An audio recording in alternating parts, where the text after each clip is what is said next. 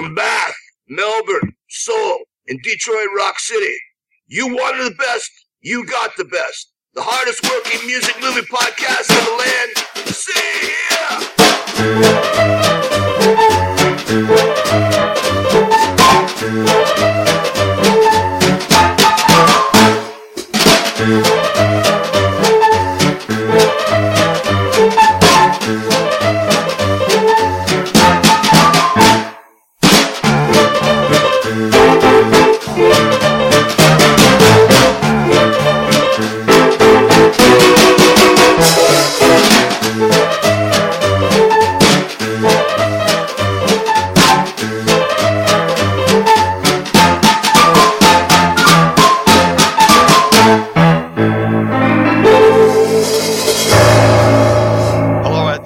listening to episode number 23 of the See Here podcast. Thanks very much for joining us. My name is Morris. Over in Seoul, Korea, we have Mr. Tim Merrill. Good morning, Tim. Good morning. Got up extra early today to put my ace face on, and I just want to say we're going to rock and roll all night and podcast every day. And in Bath, we have Mr. Bernie Stickwell. Good evening. Just touching up my cat whisker makeup here. So I've stolen your place, actually, Morris. You should be with the cat whiskers. You're the drummer, aren't you? Well, hang on. You're an ex-drummer, aren't you? Yeah. We'll a stick each. We'll share. Okay. Hello, anyway. Hello.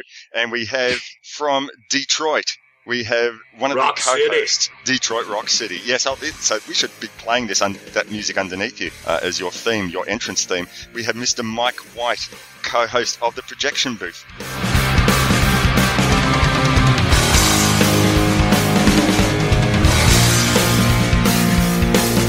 Afternoon to you, Mike. Good afternoon, fellas. Coming to you live from Detroit Rock City, where I was just thinking about doing the Vinnie Vincent look on my face. Just to be a little bit different. Vintage. Hey, so actually, come to think of it, Bernie, you could stick with the Peter Criss and I could wear the Eric Carr makeup then. There's enough to share for everyone. It's all good. So as you might have gathered, we're here to discuss the 1978 TV movie Kiss Meets the Phantom at the Park, and we'll discuss what we liked or didn't like about it in due course. But given that we have a very special guest in Mike White, co-host of The Projection Booth, if there's maybe one or two listeners out there who haven't listened to The Projection Booth, Mike, please give us a bit of a rundown on the format of the Projection Booth podcast. Well, it's a weekly show. We drop every Tuesday night, Wednesday morning, and each week we look at a different film, try to kind of put it in context, talk to people that might have been involved with it or maybe kind of tangentially involved with the film or with something that we're talking about. And, just try to bring the best conversation about film that we possibly can. Right, because I know that, there's many film discussion podcasts out there, ours included, that just really have our own sort of personal discussion, but it seems like you guys really go through all the hoops to try and get all the special people that you do, your directors and writers and film authors and the like. And I've seen some of your posts on Facebook. You seem to be going through eternal frustration getting the right people to answer your calls and to so sometimes things just come together. We're doing an episode on Kit Carter in a couple weeks here, and man, when I decided to do that, it was Mike Hodges was on the line. Michael Caine, unfortunately, no, but I ended up talking to the guy who directed Hitman from 1972, the remake, who directed the 2000 remake. It just came together like that, and other times it's like you get some Z-level actor or actress out there, and they're just like playing hard to get. It's like, oh, for God's sakes, just pick up the phone. So did you ever find that you had someone who came on the show that you had high expectations that they'd offer some real insight into the film, and then within 2 minutes you thought, no, this is just not going to work? I think my favorite interview that we've ever done, perhaps along those lines, was when we talked to Alan Barron for his film Blast of Silence, where he had written a memoir, and he got really upset because I mistook one branch of the U.S. service for another, and he pretty much just unloaded on me, and then it was just the whole time I was like, well, I wrote about that. Why should I talk about it? And it just one of the most uncomfortable interviews I've ever had. Oh, my goodness. And did you end up playing it? Oh, yeah. Well, that's the one thing that I really love about what you do, Mike, is that, if you can put it in a cooking analogy, a lot of podcasts just kind of, they skim the surface or trim the fat, but, you guys, man, break the bones and suck out all the marrow. I mean, you take it as far as you can go. And I mean, that's, where you kind of set the gold standard as far as I'm concerned, when it comes to that. Whereas I think, I listen to other podcasts and say, well, why would I listen to these guys review the movie? Because, like the projection booth's already wrung every inch of life out of this thing. Like, that's it, man. Like, you're not going to get any more than that, Jeez, you're going to make me blush over here. Mission accomplished. You need to be careful there, Tim, as well, because I think, Mike, you've already covered Kiss versus the Phantom of the Park, haven't you? Yeah. We did back on our 100th episode, so it's been a little while. We're up to 250 now, so. Maybe we can get something new out of it then. Yeah, that's right. I'll confess, I don't know about you, Tim or Bernie. I didn't listen to the episode because I really wanted to go in fresh. But first thing after we've recorded, I'm gonna go listen. It's downloaded. It's ready to listen to. So I thought, don't want to take any chances. I think I've just pinched that for our conversation here. But so you. 250 episodes plus. So yeah, you have been going for a long while. So what was the impetus? I mean, there already were a lot of podcasts out there. Were you frustrated, Mike? Did you see anything say they're just not getting to the depth of it? What was the impetus? I know that, you started the podcast with Justin Bozon. What was the impetus in the beginning for doing the show? Well, Justin actually brought the idea to me, and I was very hesitant. And then ironically, it was listening to another podcast about Kiss Meets the Phantom that really sparked me, where I just said, these guys are just talking around the movie. They're never talking about what is actually happening in the film. And it was just such a frustrating listening experience, especially because Kiss Meets the Phantom of the Park is such a rich tapestry of just awfulness that you can dive in so many different places if you just want to start talking about the dialogue or the sound effects or the music or any of these things. And they just weren't getting any of it. So really it became kind of a defining things in a negative by saying, I want to be the podcast that doesn't do this, or this. Uh-huh. So what you're trying to tell us, in the short form is that something good actually came from this movie. Exactly, yeah. At least I'd like to think so. Excellent. Can I just ask you, Mike? The projection booth is legendary for its length. Basically, I mean, you go so in depth. You do 5, 6, 7, 8 hour shows. How do you have time to do all this? It must literally be like a full-time gig for you, isn't it? No, unfortunately, I still have to pay the bills with the regular job. So I guess my wife would probably argue about this, but I apparently have some good time management skills or something. So a lot of it is preparing in advance. So, looking at our Facebook page or through our app or whatever, you can see that we're already planned out until, I want to say October of next year, maybe September. So we've already got a lot of those interviews in the can already. And a lot of times we won't even go into an episode unless we can get some interviews around it. Sometimes we'll pick the film first and then see what we can get. Other times it is, okay, I can get this interview, so let's make a show around it. I think it can be attributed to that good Detroit meth. Meth, I hear you calling, but I can't come home right now. Nice. So it's really just trying to plan stuff out and get all our ducks in the row as early as we possibly can. Yeah, that's amazing. Wow. All right, what we'll do at this time, we'll go to a quick break. And then we'll actually discuss the film that was the impetus for the projection booth. If nothing else, I'm glad I gleaned that one really vital piece of information. We can take our bats and balls and go home now. That's just fantastic. All right. So we're going to go to a quick break, and you'll be back in a couple of minutes discussing Kiss Meets the Phantom of the Park. You're listening to See Here with Bernie, Tim, and our very special guest, Mike White. We'll be back shortly. Hi, I'm John Waters. Yeah, hi, this is Dolph Lundgren. Hi, I'm Lance Henriksen. Hi, this is Keith Gordon. Robert Kuhn. Miguel Ferrer. Nancy Allen. Robert Davi. Richard Elfman. Ileana Douglas. Patrick Warburton. Zwingshauser. Cliff DeYoung. Steve Railsback. Mr. T. William Cass. If you haven't been listening to the Projection Booth podcast, you're missing out. Each week, the Projection Booth brings you in-depth discussions of some of the most interesting movies ever made. I'm Mike White. No, the other one. I'm the guy who wrote the film fanzine Cashiers to Cinemark since 1994. before. Since early 2011, I've been co-hosting the Projection Booth podcast. Try us, won't you? I never try anything. I just do it. Visit the Projection Booth at projection-booth.com.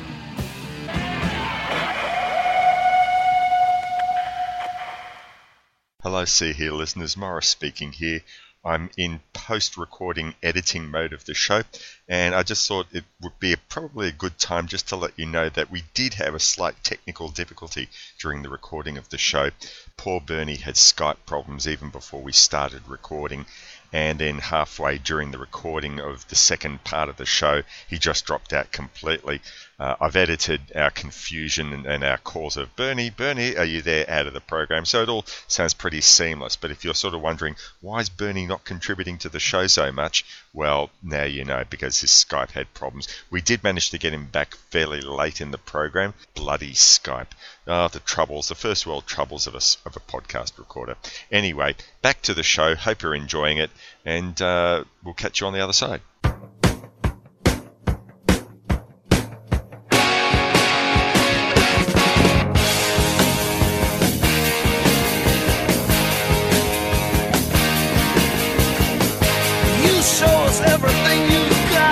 And we're back from break. Morris here, Bernie and Bath, Tim and Sol, and Mr. Mike White in Detroit Rock City. You're listening to See Here, number 23, Kiss Meets the Phantom of the Park, is the film under discussion for today's show. So before we get into discussion of Kiss or the film in great detail, just a few of the side details. Directed by someone called Gordon Hessler, written by Jan Michael Sherman and Dan Boudet, starring Kiss and Anthony Zerbe. First shown on the NBC at the 28th of October 1978. Just 3 days before I turned 14 years old. Actually, I wanted to say one thing before you continue. Yes. Had any of you seen this when it actually dropped for the first time? No, I had to beg and plead with my father. I promised everything under the sun just to be able to have the 80 minutes to sit and bask in the glory that was the 1977 Kiss. And, you know, looking back now and knowing what I know now, to me it would almost be like somebody in Jonestown saying, "Come on, Reverend Jones, just one more cup of Kool-Aid," you know? And but at that time, man, I had to do it. I had to witness the Holy Grail. Like, you know, there was no ifs, ands, or buts about it. Every kid in school, you know, they were gonna sit and watch it. And if you didn't watch it, man, at that time, man, you were gonna be ultimately shunned. I mean, forever. The fair question at this point, and I'll start with Mike there, is at the time, were you all Kiss fans? So, Mike. I was not a Kiss fan. My neighbors down the street who I hung out with a lot were big Kiss fans. They had the posters and the albums and everything. I just really wasn't into that hard rock music. I was much more prepared for the next year when the TV gods would unleash the Star Wars Holiday Special. That was much more my cup of tea. Yes. Which I think was kind of that one more cup of Kool-Aid kind of thing again. So I definitely can empathize with you there, Tim. Yeah. I really didn't get into Kiss until I was probably about 17, 18 years old, and then I really fell for them hard. So what was the album that did it for you at the time? I think it was Destroyer that really was my entree into Kiss. Okay. Yeah. So, Tim, given the fact that you were begging to be part of this, to watch the film, were you into Kiss at the time? Or was it just you wanted to keep up with the rest of the class? No, man. I was fully a full-fledged member of the Army. Today, you know, I'd rather stand behind the Salvation Army, but you know, but to tell you the truth, I mean, the first three albums, you know, like, I mean, as much as people laugh at Kiss today and just think, you know, of all the shtick and, you know, how they've become kind of like a Vegas institution almost, the first three albums are damn good, man. I mean, I don't care what anybody says, you know, they're great power pop. Yeah, it's just amalgamation of, you know, the Dolls and Cooper and that whole shock rock thing. You know, they obviously they weren't the progenitors of it, but they just took, they knew how to be unique, and they actually wrote some really, really catchy songs, you know. So the question remains, if they hadn't gone through the whole makeup and pyrotechnics and just constantly trying to sell their brand and sell their image, would they be remembered maybe with some level of fondness, like, say, Cheap Trick? Yeah, I could see that. You know, something like Cheap Trick or Nazareth or that kind of cult status, but not becoming the institution that they were. I mean, the flip side of that question you asked, Morris, is without all the marketing and the makeup and the shtick and so on, would they have been anywhere near as popular or famous? No. I guess this is sort of a question about legacy. You know, people might sort of come back nowadays and say, oh, you know, they were actually a really good band. Of course, they might have given up after 4 or 5 albums because they weren't going to take over the world. And obviously world domination was on their agenda, and this was how they were going to do it. But I'm just talking from a musical perspective, not necessarily from a cultural icon type of deal. All right! Toronto! You feel good? All right then, listen. You know, we may be under clear blue skies, but you know, it's getting a little cool out tonight, but that ain't gonna stop us, because if we try hard enough, we're gonna get this place. I said we're gonna get this place hotter than hell. I was going to say, Tim, correct me if I'm wrong, but when it comes to their rise to fame and everything, I want to say that it was really that Alive album that put them on the map, because they kept saying, you know, we have such an amazing live show and we want to capture that energy.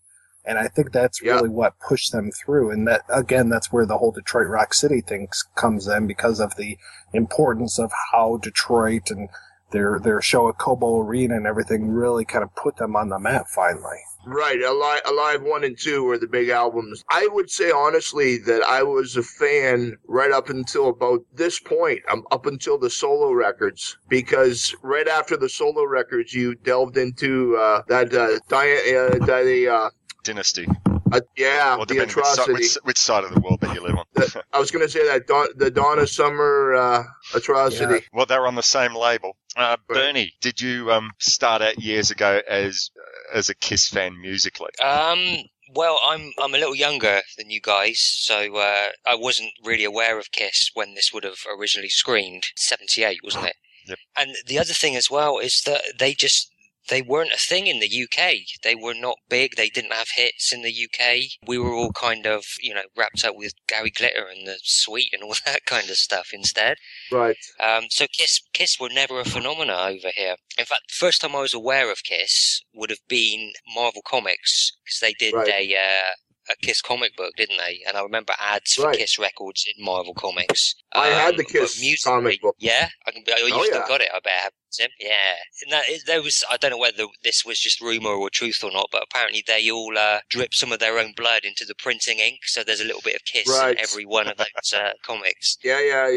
The funny thing is, though, like I was saying about the amalgamation of the Dolls and Cooper and stuff. I mean, Bernie, you guys had, you know, I mean, like Screaming Lord Sutch, and you had, you know, Arthur Brown, and I mean, you guys had all of that long before America did. So I mean, I can see where you guys weren't impressed by Kiss, because you probably had, like, you know, like you said, the Sweet and Gary Glitter and Slade and all of that stuff beforehand. Yeah, no, it was strange. It was just one of those things that never translated, and they've never really been big over here.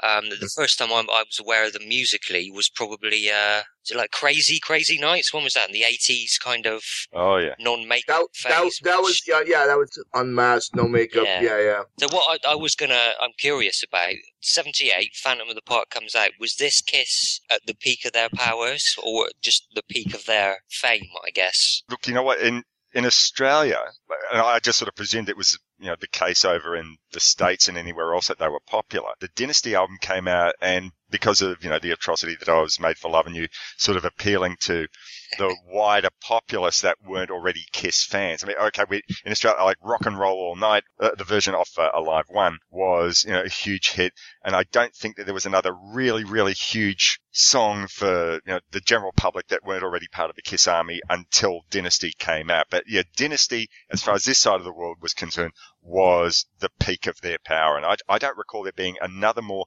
anticipated album than Unmasked. It went straight to number 1 in the first week and then dropped out of the charts maybe just a few weeks later. It was I think, a big letdown. I don't know, people, they heard Shandy and thought, huh? What's this? This isn't hard rock. But even before that, the solo albums, I mean, when you really sit down and listen to the solo records, man, you talk about, disappearing up your own ass. Holy shit.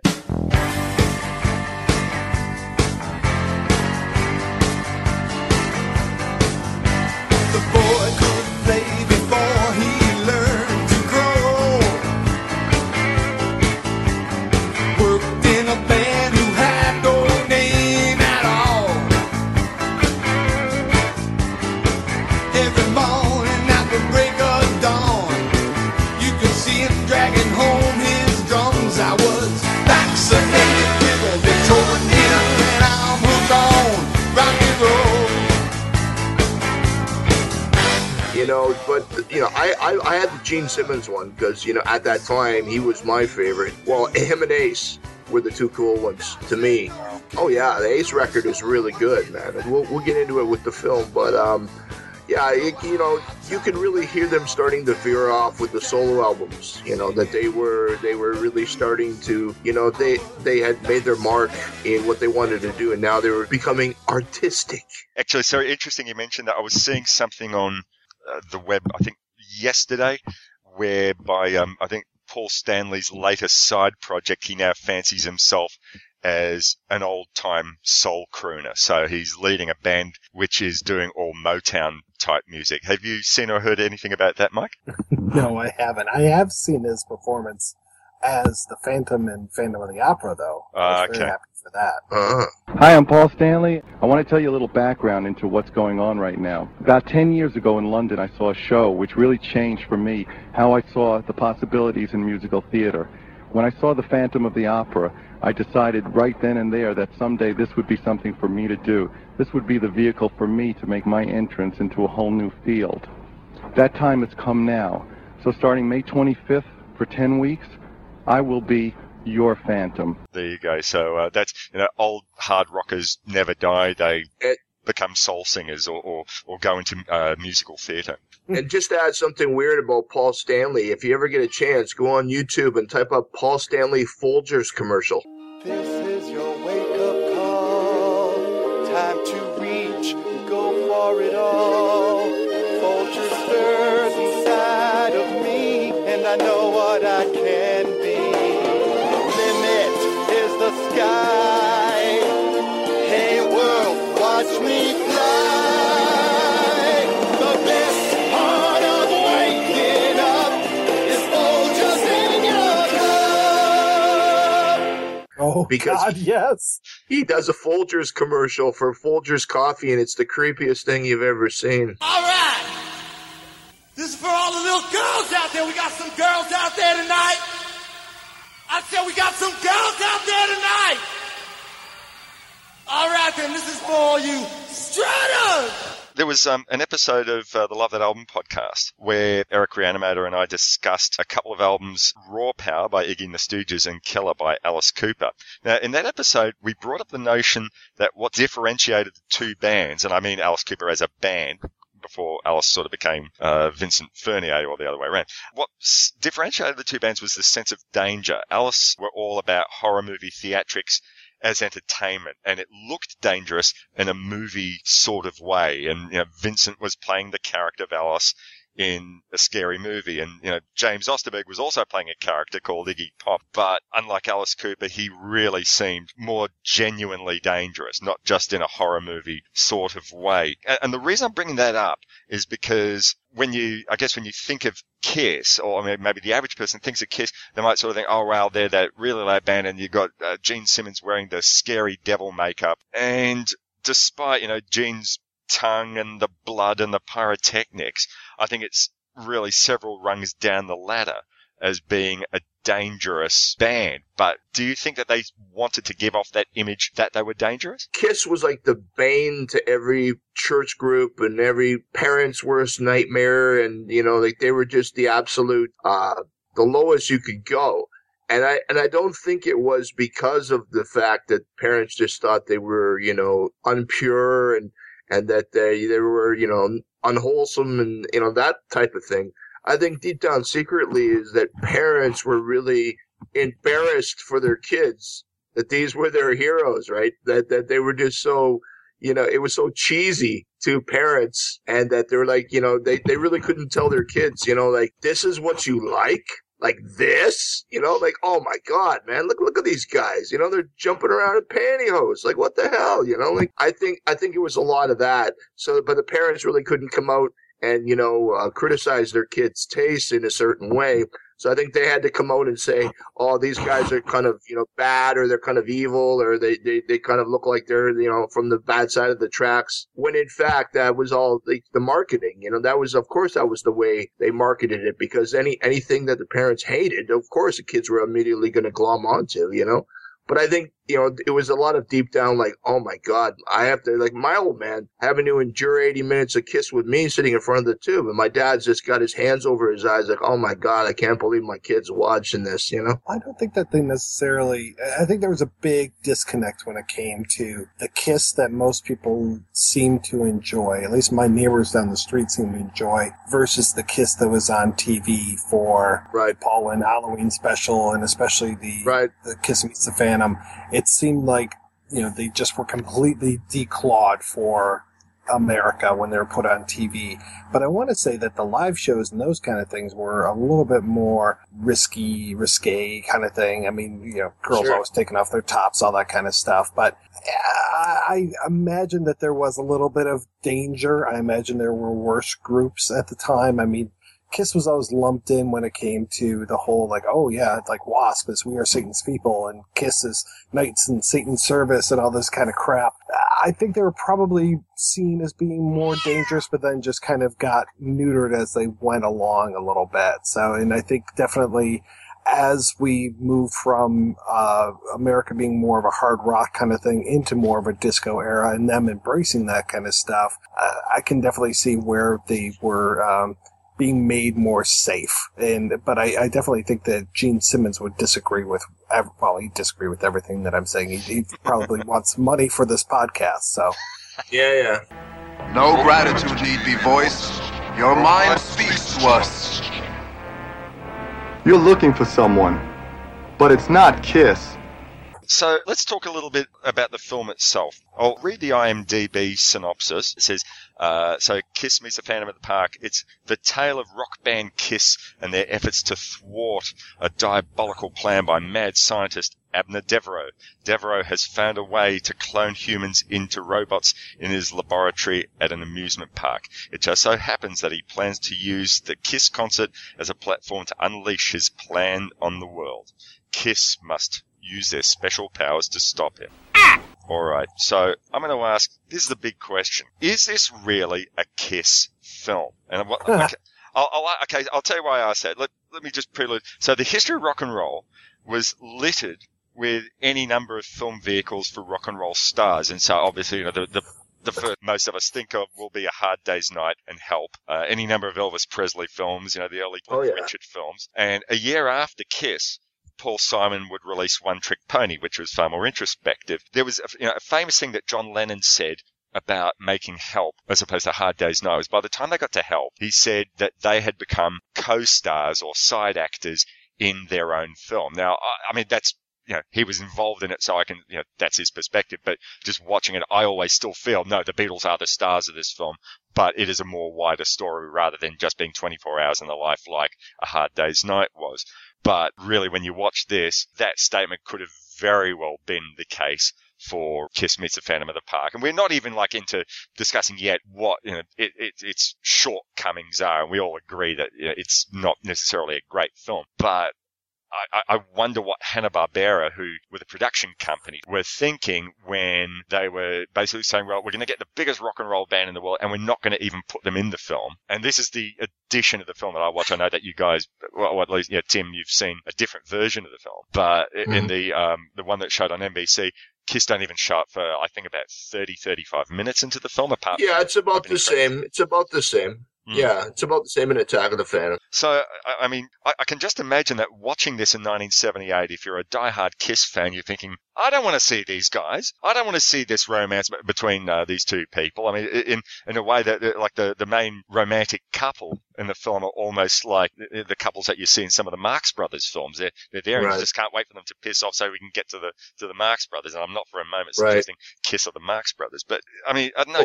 Do you think, is this a weakness of the film, or was it, too many other things wrong with the film? What I find is kind of interesting is that, the film starts off with, rock and roll all night, with the roller coasters and the band playing, over the introduction, and you're just like, wow, yeah, like, come on, let's go. And like you say, then it peters out. And then the music that they overlay on the whole plot is some of the lamest Kiss stuff that comes from the solo albums.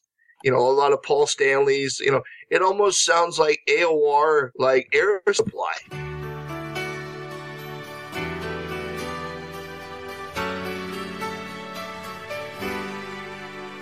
Though I know that you are sleeping, girl, there's something I must say. Though the road may wind, my love will find the way.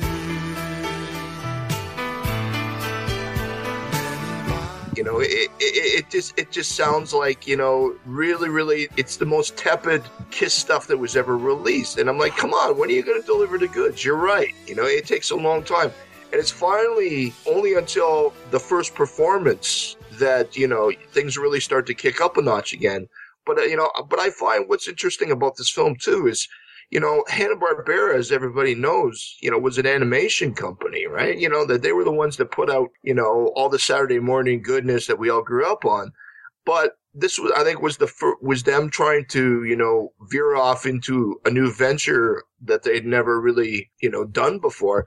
And I think it was a combination of them pushing Magic Mountain. I think it was a lot of promotion of Magic Mountain and Kiss themselves. I think it was an amalgamation of the three, So is Magic Mountain a real thing? Oh yeah, yeah. It's a real park. Still there.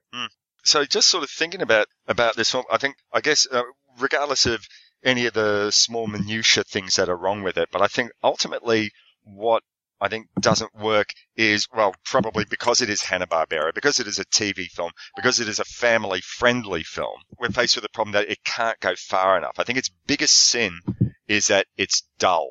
So, you can get a great big dumb rock film that we all love, like Rock and Roll High School, or a film that we discussed only a few months ago, and I know that you've discussed it as well, Mike, Black Roses. Those films, they know what they are, and they're having a whole lot of fun with it, and that's why they're completely rewatchable. They bring on the music, they bring on the great music, and okay, granted, in Rock and Roll High School, the Ramones are, the side actors in their story, but it's not really their story. I guess we know that. But there's still, once they're there, and even when they're not there, it's always fun. It's just really great to watch in that regard. But Kiss Meets the Phantom of the Park, it just never gets beyond safe mode. It's, the Ramones, at least in Rock and Roll High School, it was about a version of the Ramones. In the Beatles film, it was about a version of the Beatles. Here we got Kiss casting themselves as superheroes without really any superpowers to speak of. Oh, come on. You got the $6 million man, like infrared eye and the ability to hear through your eye. Yeah. I sell them short. Forgive me. and one of them, they can fly and like walk along beams and stuff, and then of course spitting fire and roaring like a lion. Yeah. Yeah, they're the superpowers that the world's been waiting for. I mean, I know. Right. I'm not really a big fan of the superhero films. I haven't been seeing any of the Marvel films of, the last 10, 15 years, but I sort of don't imagine that modern audiences would be sold by his super lion man. His superpower, he can growl like the MGM lion on Will. Right. It just doesn't work. And I was also going to say that Anthony Zerb's Mad Scientist, for me, isn't really mad enough. Very well then, come ahead, Kiss. I may be outnumbered, but I am not outmanned. I would have loved it if he was a Herbert West type, if we got like the nut job out of Reanimator. but we don't get. He's like, oh, mad. I'm going to.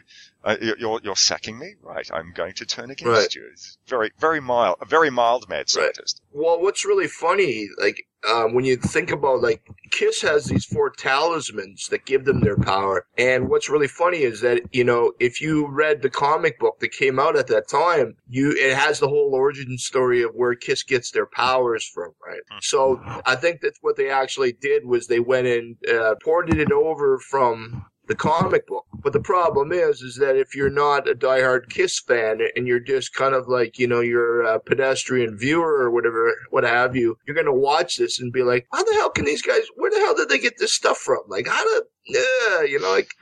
It just doesn't add up. But if you're, like I said, a diehard Kiss fan and part of the army, then, you'll say, oh yeah, man, that's all part of the comic book. Sure. It would be really interesting to see, a video of Kiss today looking back and watching the film again, just the reactions on their face, because, to me, this is almost like the Stones' Cocksucker Blues, where the Stones made, they said, yeah, you can shoot this. And then later they went, no, we don't want this put out there, and it was for an entirely different reason. But I could see Kiss watching this now just going, oh my God, man, that was me. Geez, because whereas they might have thought it was a good business move, like you say, they come off as so wilted and neutered that it's just, really, you feel bad for them. So, Tim, are you suggesting that maybe we get Paul, Ace, and Peter in a theater and just videotape them as they're watching all of their movies up on screen in kind of a Shia LaBeouf-esque performance art experiment? I'd love to see that. I would just love to see it, and I think what's kind of funny is, the story about Spinal Tap. When that came out, all these musicians, who went and seen it, a lot of them were really pissed off because they're like, that's my life, that's me. That's me. That happened. I got electrocuted when I touched, a live mic or we were backstage, we got lost. It really touched a nerve. I was just going to say, I'm wondering, you bring up Spinal Tap. I'm really wondering whether the Derek Smalls incident in the airport was inspired by something Gene Simmons might have done walking through an airport. Right. Do you have any metal objects in your pockets? Yeah. Take them out and put them in the bucket. And to keep on with the tap, man, the question that comes up to my mind is, which one was Nigel? I specifically said Spinal Tap and then this puppet show. Right. Yeah, exactly. And in Kiss Meets the Phantom, you kind of get both at once. Right. Well, what's funny, too, about this film that before I forget, is the dubbing of the voices. Half the time they dub them and half the time they don't. There's times when Paul's voice is his voice. But then, they dub Ace, and Ace is almost like a Curly character. Hi, Curly. They're all their voices, well, except for the electronic modification on Gene's, except for Peter Criss. And that is totally one of the guys from Hanna-Barbera, one of the cartoon voices coming in and doing that job, which is just amazing because he just sounds so fake through the whole thing. I love it. Well, yeah, so does Ace, because there's a point when at the very end of the film where Paul says something about he tried to reach too far and he failed. And then Ace is just like, he's almost he's almost doing that. And there's points Ace he has the least amount of dialogue in the film. I mean, shit, Peter even says more than Ace. But I think a lot of it has to do maybe with Ace, instead of the whoop whoop whoop, he was more the glug glug glug. So I think he was 3 sheets to the wind when they were doing this. I mean, I knew that Paul and Gene were, staunch against alcohol and drugs and alcohol as much as they like the cold gin. But I think Peter and Ace, they must have been pretty jacked to be able to endure this and make this film, I think. Well, they wouldn't allow anyone to talk to them about it, in interviews for years. Is that not right? Right. Yeah, they wouldn't even bring it up. It was just a dead issue. And I mean, this was the thing, today's age of, the internet, there's no way to deny anything because, I mean, everything is so open and exposed. But back in the day, it's like the old Eddie Murphy bit when Eddie Murphy says, if anybody ever accuses you of anything, and even if you get caught, man, you say, I didn't do it. No, it was me. Ahoy, mates. The ownership approaches. Aye, me bucko with a scurvy crew steaming close behind, and I do mean steaming. Mike, I wanted to ask you, because as I said to you before, I wanted to wait till after we recorded this before I listened to your projection booth episode discussing this film. But just as a bit of a heads up, so was there anyone who you spoke to in the episode who was like a writer for this, or had any inside stories of how they developed the script for this, and were KISS ever in consultation with the writers, or did they just say, here's your script, go for it? What happened in that regard, do you know? I really wanted to talk to some of the screenwriters, but unfortunately I was unable to get a hold of anybody. We ended up talking to one of the producers about it, and he was a good sport about everything, and we ended up talking a little bit more about his dad than anything. His dad had brought over the Godzilla films, and it was one of the big Godzilla anniversary years and everything, so we talked about that. But then, we did talk a little bit more about KISS and just more of the logistics of the shoot and everything. I would have loved to have known some of the decisions behind what was going on with why that film was the way that it was. I know it was even more cheesy, the screenplay I managed to get my hands on, and that has this whole opening about, the powers and everything. And I think to the point earlier, it goes into more of those talismans and that kind of stuff. But yeah, it's such a strange mix, man, of the love story that you're talking about, the mystery of the park and everything, trying to wedge in those musical acts whenever you possibly can, and then you've got your superheroes as KISS, and it's just such a crazy blend, or actually it's not a blend, they just kind of all are standing around and don't really know which way to go. Right. I don't know about you guys, but I've always thought, if this film wasn't shot in America, damn well that it would have come out of Italy.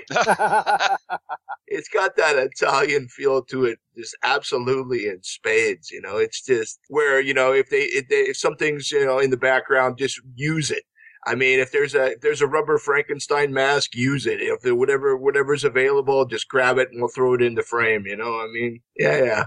I was going to say that one cameo appearance, or not cameo because he wasn't not like a big actor, but someone who Brian James. Yes, yeah. It took me a few minutes to think. Hang on, I know who that is. I know. And then oh shit, Blade Runner. Wake up! Time to die. Yeah. Yeah. So this is probably about a year before Blade Runner, wasn't it? Yeah, he goes from fighting replicants to becoming a replicant. Right. Yes. Right. Yes, right. Indeed. Oh my God. Right. There's sometimes like the placing of the KISS songs throughout the film, like I was saying, it just seems a lot really stilted and awkward. Aside from there's two moments that I quite like in it, and that's where they're all sitting poolside with the dejected girl while Peter's playing his beloved Beth. And I hear you calling, but I can't come home right now. Me and the boys are playing, and we just can't find the sound.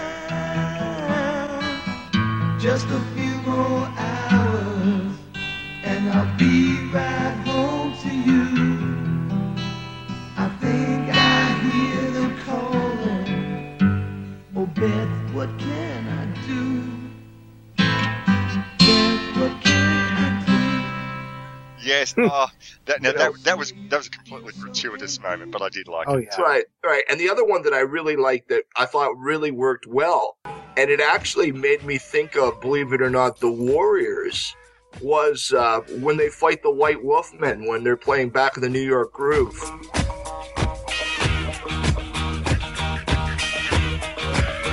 Yikes. H is more like it. Many years since I was here. On the street, I was passing my time away. To the left and to the right, buildings towering to the sky. It's out of sight in the dead of night. Here I am, again in the city.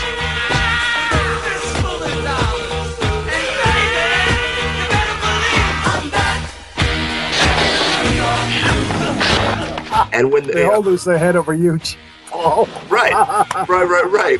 And when Kiss comes in, it's almost like a scene from The Warriors where they're fighting the baseball Furies or something, right? It's just like our gang versus your gang. And then when you hear that intro of New York Groove, and then you see all the Wolfmen come jumping off the roller coaster, it's just, yeah. So I don't remember, did anyone at any stage in the film ever say, "Can you dig it"?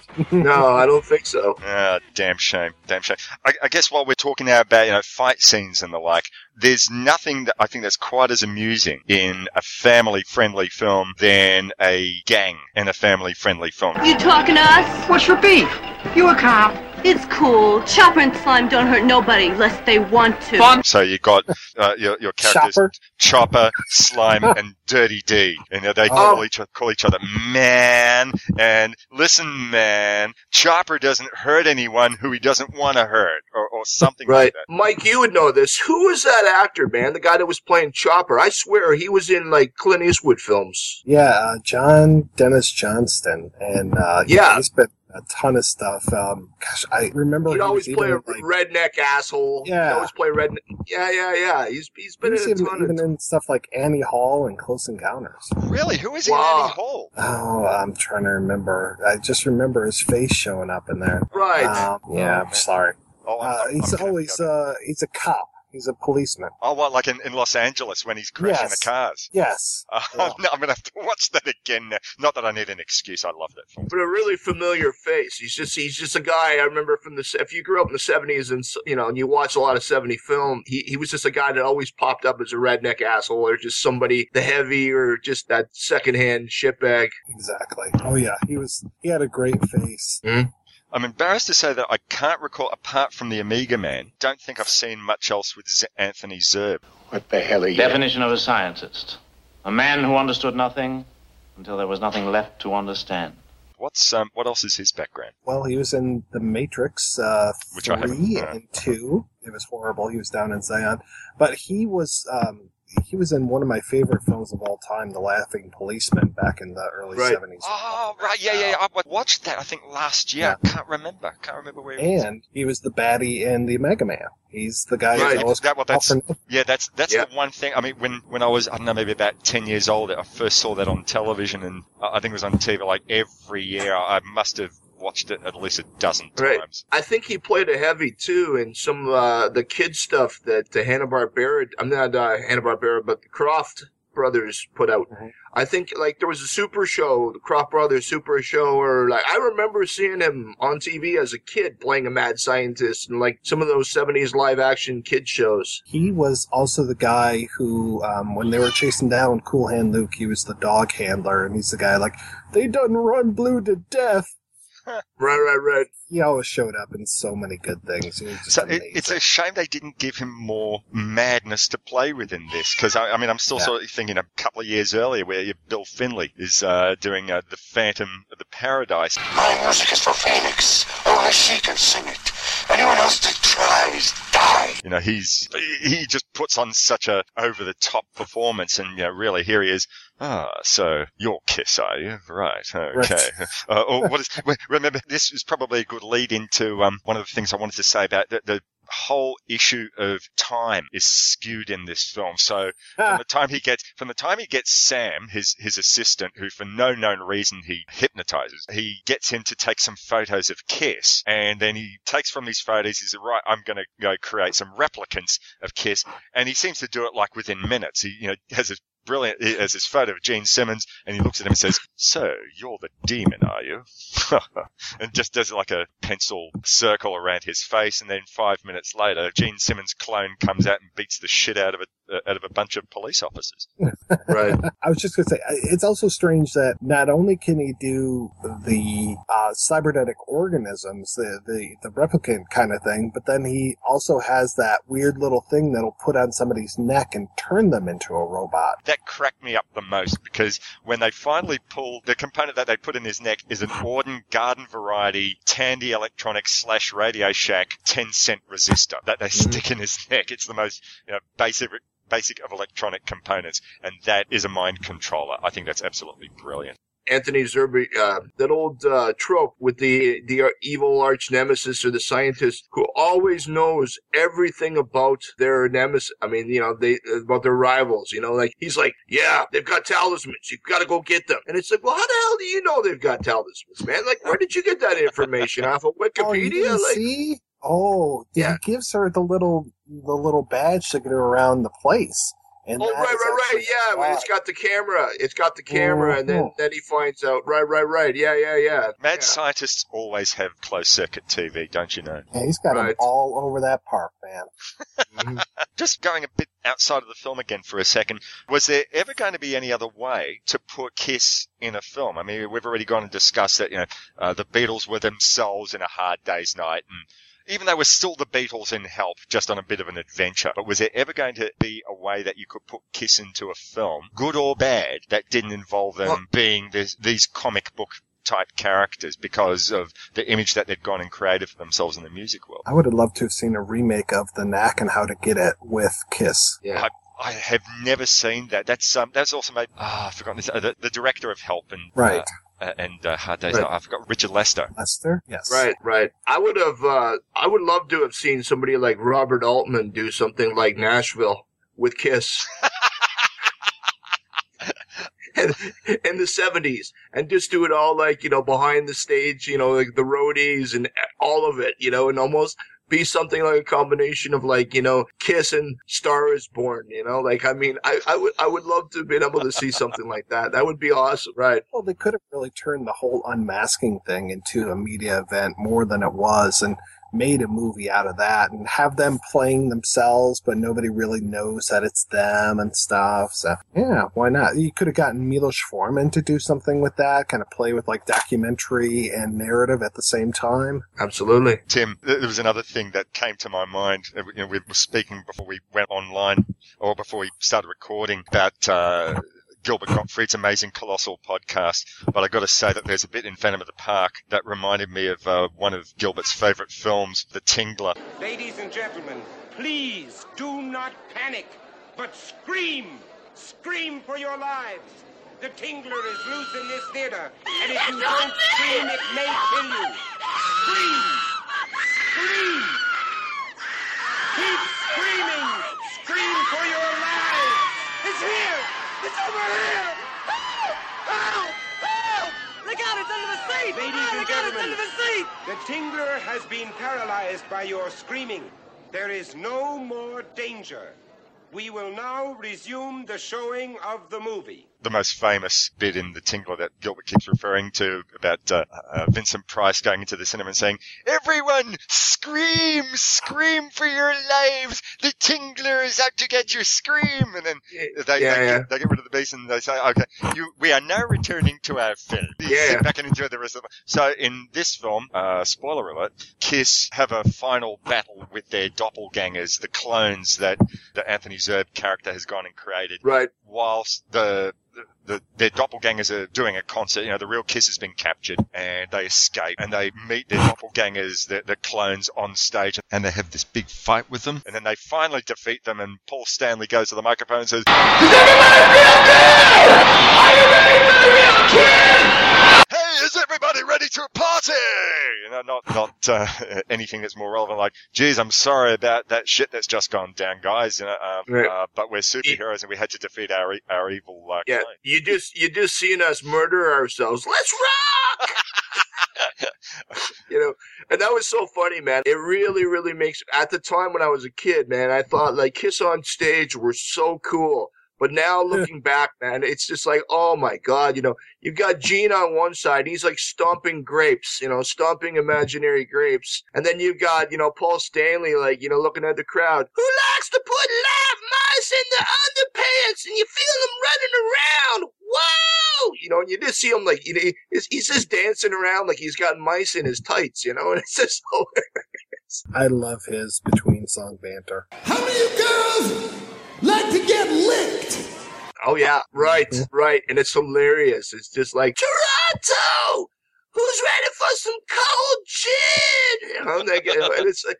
And it's almost like he's waiting for everybody to tune up or something's going down, and You know, he really doesn't quite know how to, you know, really hold a crowd with anything aside from the general, like, are y'all feeling good? And then 2 minutes later, are you still feeling good?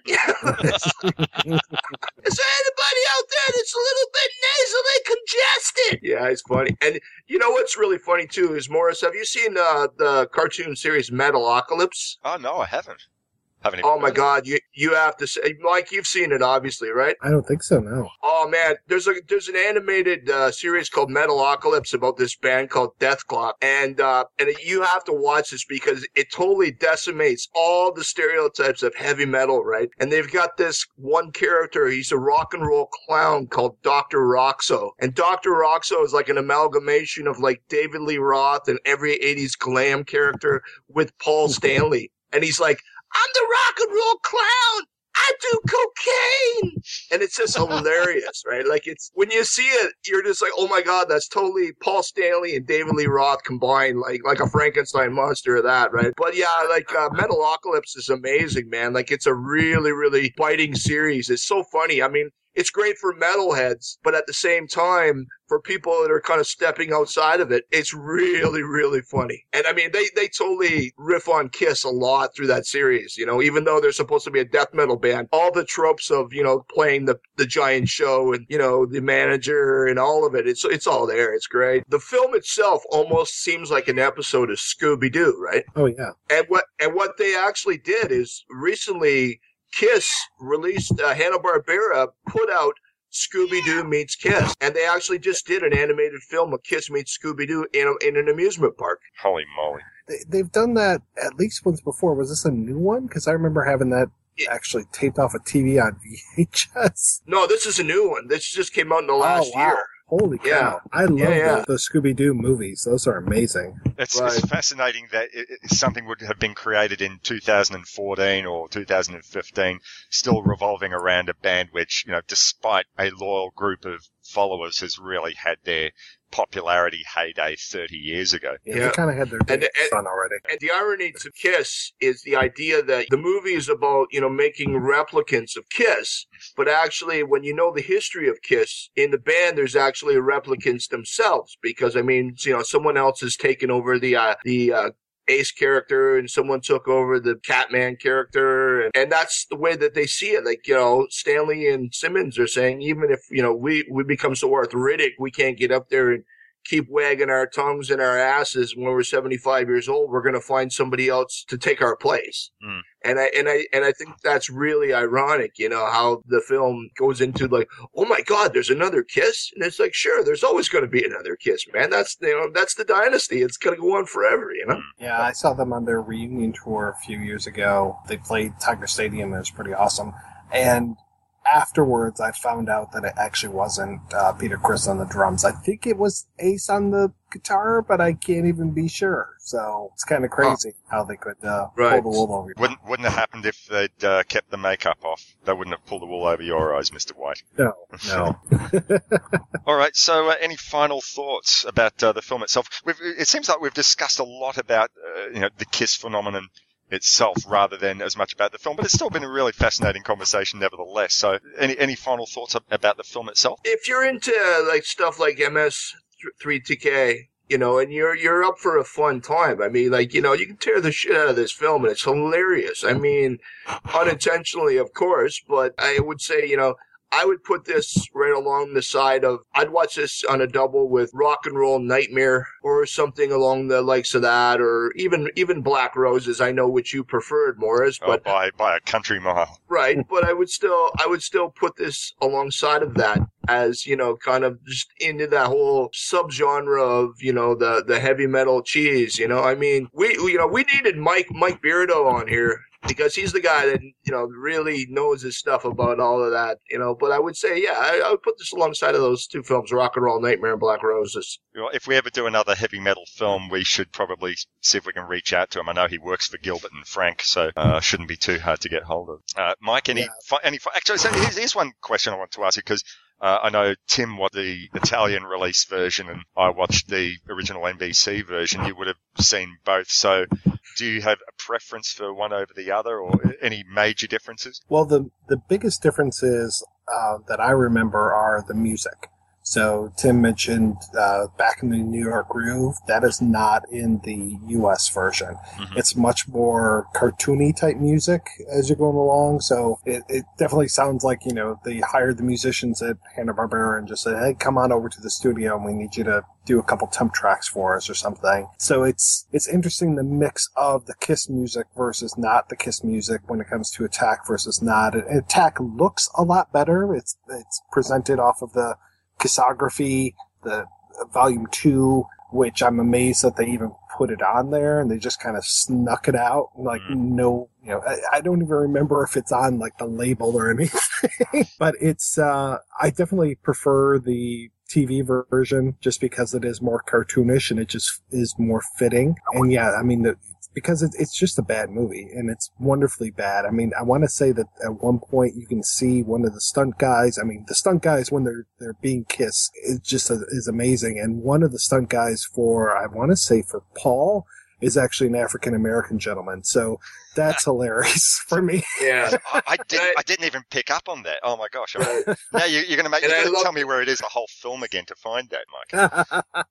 But I love that one gymnastics move that Ace pulls off when he's actually doing the backflips with the roller coaster, and you can tell it looks like a trained gymnast. The guy's just doing this, in platform boots nonetheless. It's like, oh my god, like that's unbelievable. I don't know how many times I've seen this movie, but as I was watching it before, I was quoting almost every line before they would say it, and I was like, man, I think I've seen this too many times.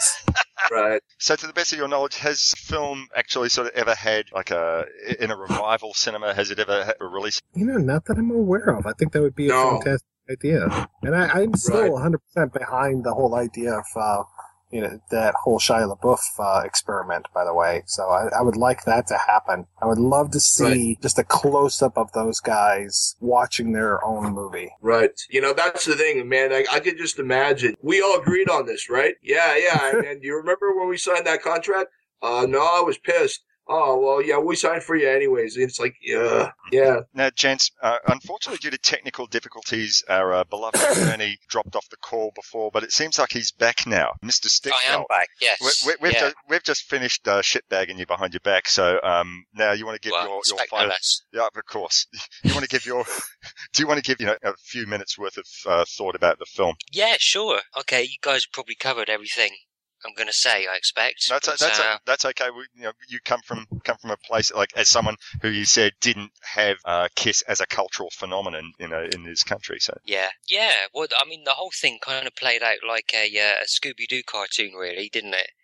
And considering it was produced by Hanna-Barbera, that's not a surprise. What I was surprised at, considering how big Kiss were at this point, was just the general level of cheapness and ineptitude about the whole thing. Yeah, it was just mind-bogglingly bad. Very, very poorly put together, very poorly shot and directed, and the dialogue was pretty dreadful. So let me ask you, was there anything about it that, in a whatever you want to call ironic or any sort of way, that made you smile, that you thought, oh yeah, all right, it's crap, but I sort of enjoyed this moment?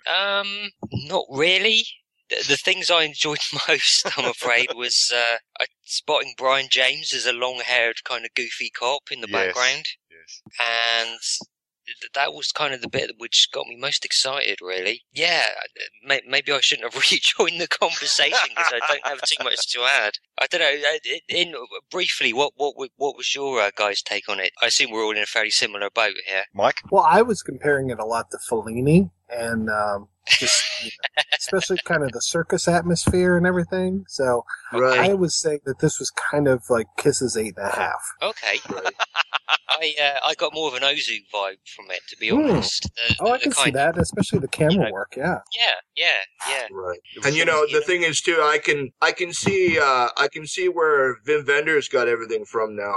I absolutely see it, I mean, where he totally has ripped off everything he's ever done from this film. I mean, yeah, I can see that absolutely. Yeah. I mean, when you actually, I'm looking at my notes here, and I've written down Kiss versus Robot Werewolf Monkeys with Scooby-Doo music. I mean, so there is one plus. There is one plus about the film, then. Right? Well, no, this is it. I mean, that sounds amazing, doesn't it? But actually watching it, it's kind of like, yeah, this isn't so good. I'd like to have Really? been in the shoes of the script writer at the time who thought it was a good idea to include dialogue. Didn't Ace, at least in the American version, because we acknowledged that there are two different versions of the film floating around, but in the NBC version, Ace says to Paul after he's gone and hit two of the monkeys together, says, "Hey, they really use their heads." Work of genius, and you're knocking that. Ricky Gervais couldn't have come up with better than that. No, he couldn't have, could he? Oh, I forgot where you stood on him. But the most interesting things about the movie, I think, were the kind of behind the scenes factoids and stuff. The fact that I think a couple of them were actually actively hating each other at this point, and Ace was refusing to even show up and redub his lines. So, and apparently, you've probably talked about this already, but apparently his stunt double actually had to double for him in a couple of acting scenes as well because he didn't show up. All this kind of IMDb trivia kind of stuff. I think Mike brought up the fact that I think one of the stuntmen, which he thought was for Paul, was an African American. Yes, actor. that's it. Was that for Ace? It's for Ace. It was for Ace, apparently. Yeah. Okay. Yeah. All right, so we've probably gone and said as much as we can about Kiss Meets the Phantom of the Park. Probably. So, final recommendation or not to the listeners out there: don't waste your time. Watch and beware, or sit back with a bottle of beer and a big tub of popcorn. What would you say, Bernie? Well, I guess if you're a sick, then you would probably get something from this. And there's a weird, crazy 70s timepiece that kind of, it touches on this kind of weird celebrity and fame and, as a strange kind of snapshot of what it must have been like to be that famous at that time, then, I guess it has some merit and it's maybe worth a look. But if you're just a casual guy, casual viewer, I'd say probably avoid it, to be honest. Mm-hmm. Mike, given that you've watched it a ton of times, I guess you'd be recommending that people check it out. Yeah, though I do have to say it's better to watch with friends. Right. Probably. Yeah, I could see that. Like mentioned. Yeah. Right. Just sort of touching on what I was asking about before here, I think I'd really like to, I think the only way I would want to watch it again is if our local repertory cinema, the Astor, were to have like a midnight screening, with, I think we have like a couple of comedy crews here who take old films, old really bad films, and do a live in the cinema commentary track while the film's running. I'd love to see it under those circumstances. Right. You know what I think would be a really good film to play as a double with this, now that I think about it, is Dazed and Confused. No, because like Bernie was just talking about the whole zeitgeist of the time, and, the whole 70s era, and then, you've got the band, and then you've got the kids, from the kids' perspective of them, what they were, and, it's, I don't know, it just seems to me like it would just be kind of an apt double bill. No, I could see that, Tim. I think that would work. Yeah. Just make sure you watch Kiss second, so you can right, fall asleep in that one. Right. All right, gents, I think we've discussed as much as we can about Kiss Meets the Phantom of the Park. So, first of all, I'd like to say thank you so much to you, Mike, for being part of the conversation and joining us here on See Here today. Well, thank you so much for having me, guys. I really appreciate it. No, thanks, regardless of what we thought about it. Thanks for sort of bringing that to the table. Actually, I think it was in the end you gave us like a fair number of films to select from, saying that you'd be happy to speak about, but I think that whatever else, I think this was the right choice. I think this was a good choice. I think, Bernie, was that when we played rock, paper, scissors, did you win on this? I actually chose this one. Yeah, I wanted to do this. So. At a Mike's list. Yeah, right. yeah. So thanks, Mike. That's okay. Yes, thank you. I could turn you up to it. I'm glad you came out, Mike. Thank you very much. Yeah, thanks. Time to quickly discuss the next episode. Well, actually, it's the end of 2015 by the time you hear this. I'll probably get this up, I imagine, a day or two before Christmas. So hopefully if your Christmas luncheon with the family and Uncle Abner is driving you nuts and you want to sort of go into the next room, hopefully we're providing some entertainment for you while he's putting the lampshade on his head. We've now done 2 years of See Here, and we're patting each other on the back. They said it couldn't be done, and we've done it. How about that? But what we're going to be doing is in January, which will be the first episode of 2016, we'll be having another very special guest join us, a return appearance from our good friend Mr. Frank Santopadre, co-host of Gilbert Gottfried's amazing Colossal podcast. and I left the ball in his court as to what film we should discuss. And he just got back to me a couple of hours ago before we started recording. And his choice is a film which at first I thought, I wonder, does this qualify as a music film? But I thought, well, you know what? It qualifies as much of a music film as Kiss Meets the Phantom of the Park does.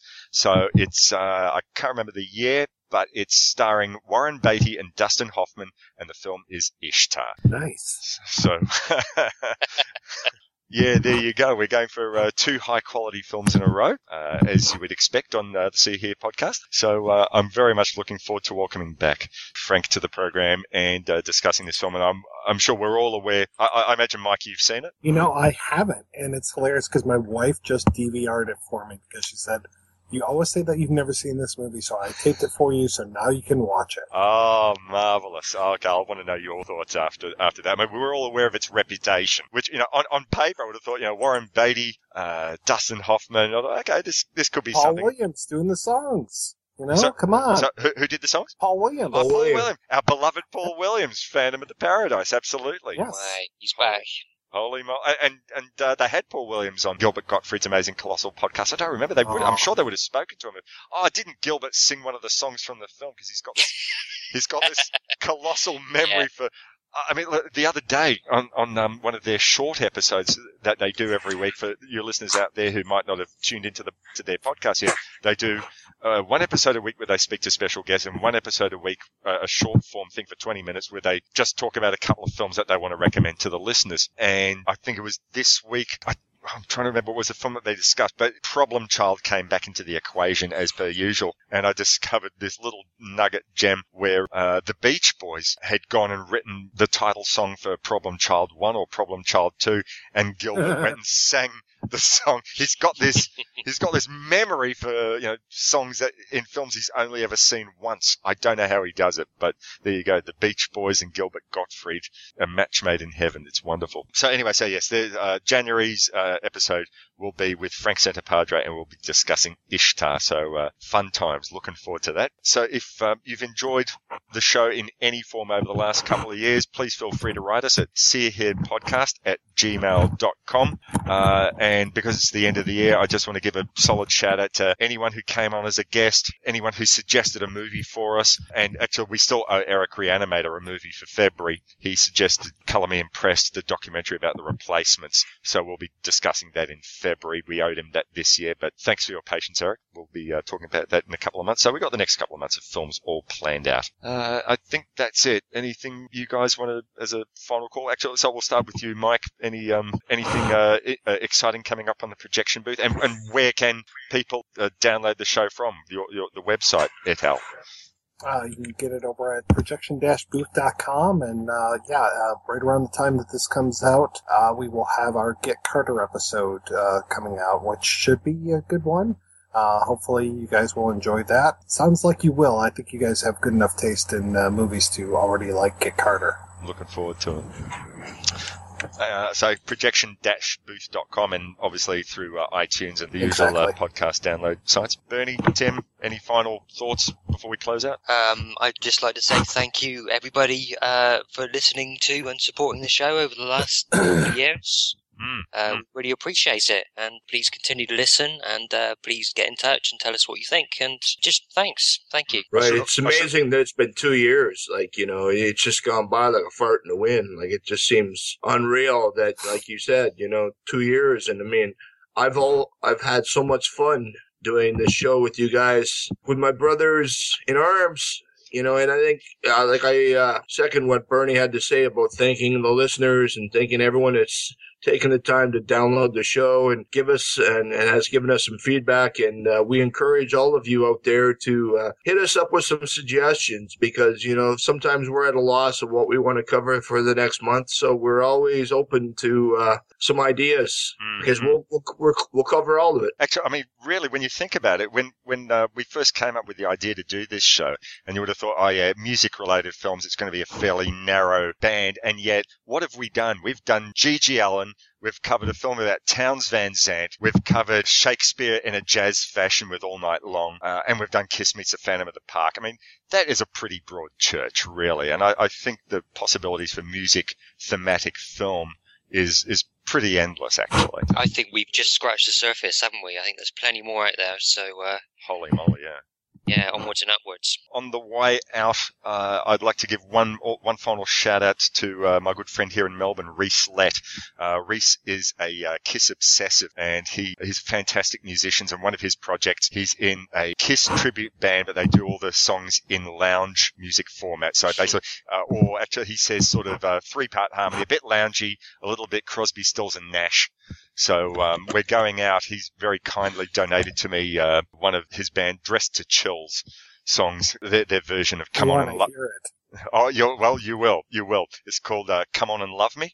So we'll lead the show out with that. So thanks very much, Reese, for donating that. And final thanks to you, Mike, and also to anyone who's bothered to listen to the show over the last couple of years. We are immensely grateful. And please spread the word that we exist. So with that, I guess just thanks, guys, and we'll see you in January. Cheers. Cheers. Yep. Happy New Year. Merry Christmas, happy holidays, and all that. And yeah, see you soon. Cheers. She's a dancer, I'm a bouncer. I'm a Capricorn and she's a Cancer. She saw my picture in a music magazine. When she met me, said she'd get me. She talked her hips and told me that she'd let me. I took her hand, baby, this is what I said. I said, baby, don't you hesitate, 'cause I just can't wait. Lady, won't you take me down on my knees? You can do what you please. Come on and love me.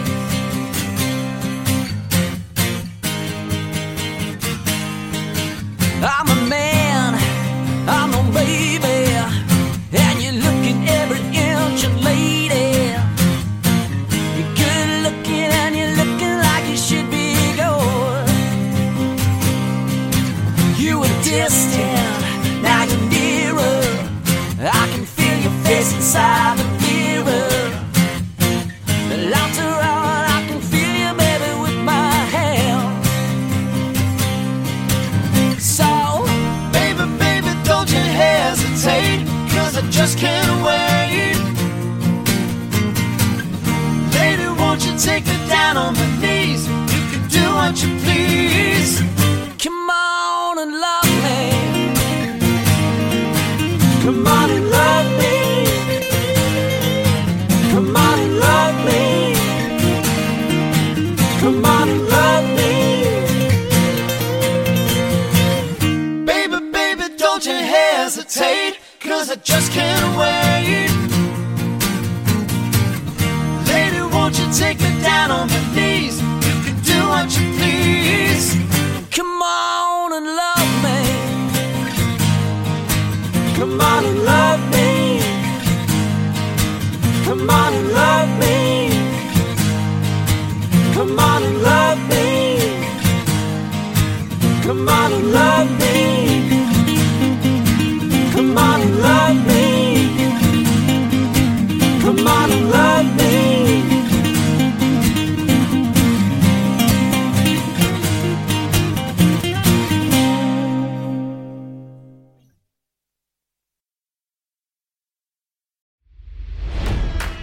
It's NFL draft season, and that means it's time to start thinking about fantasy football.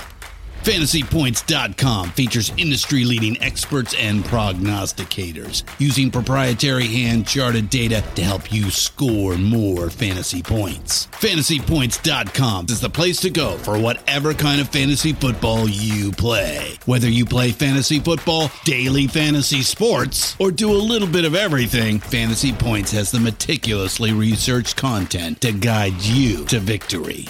And why wait for the fall? Fantasy Points also covers the new spring football league, the UFL.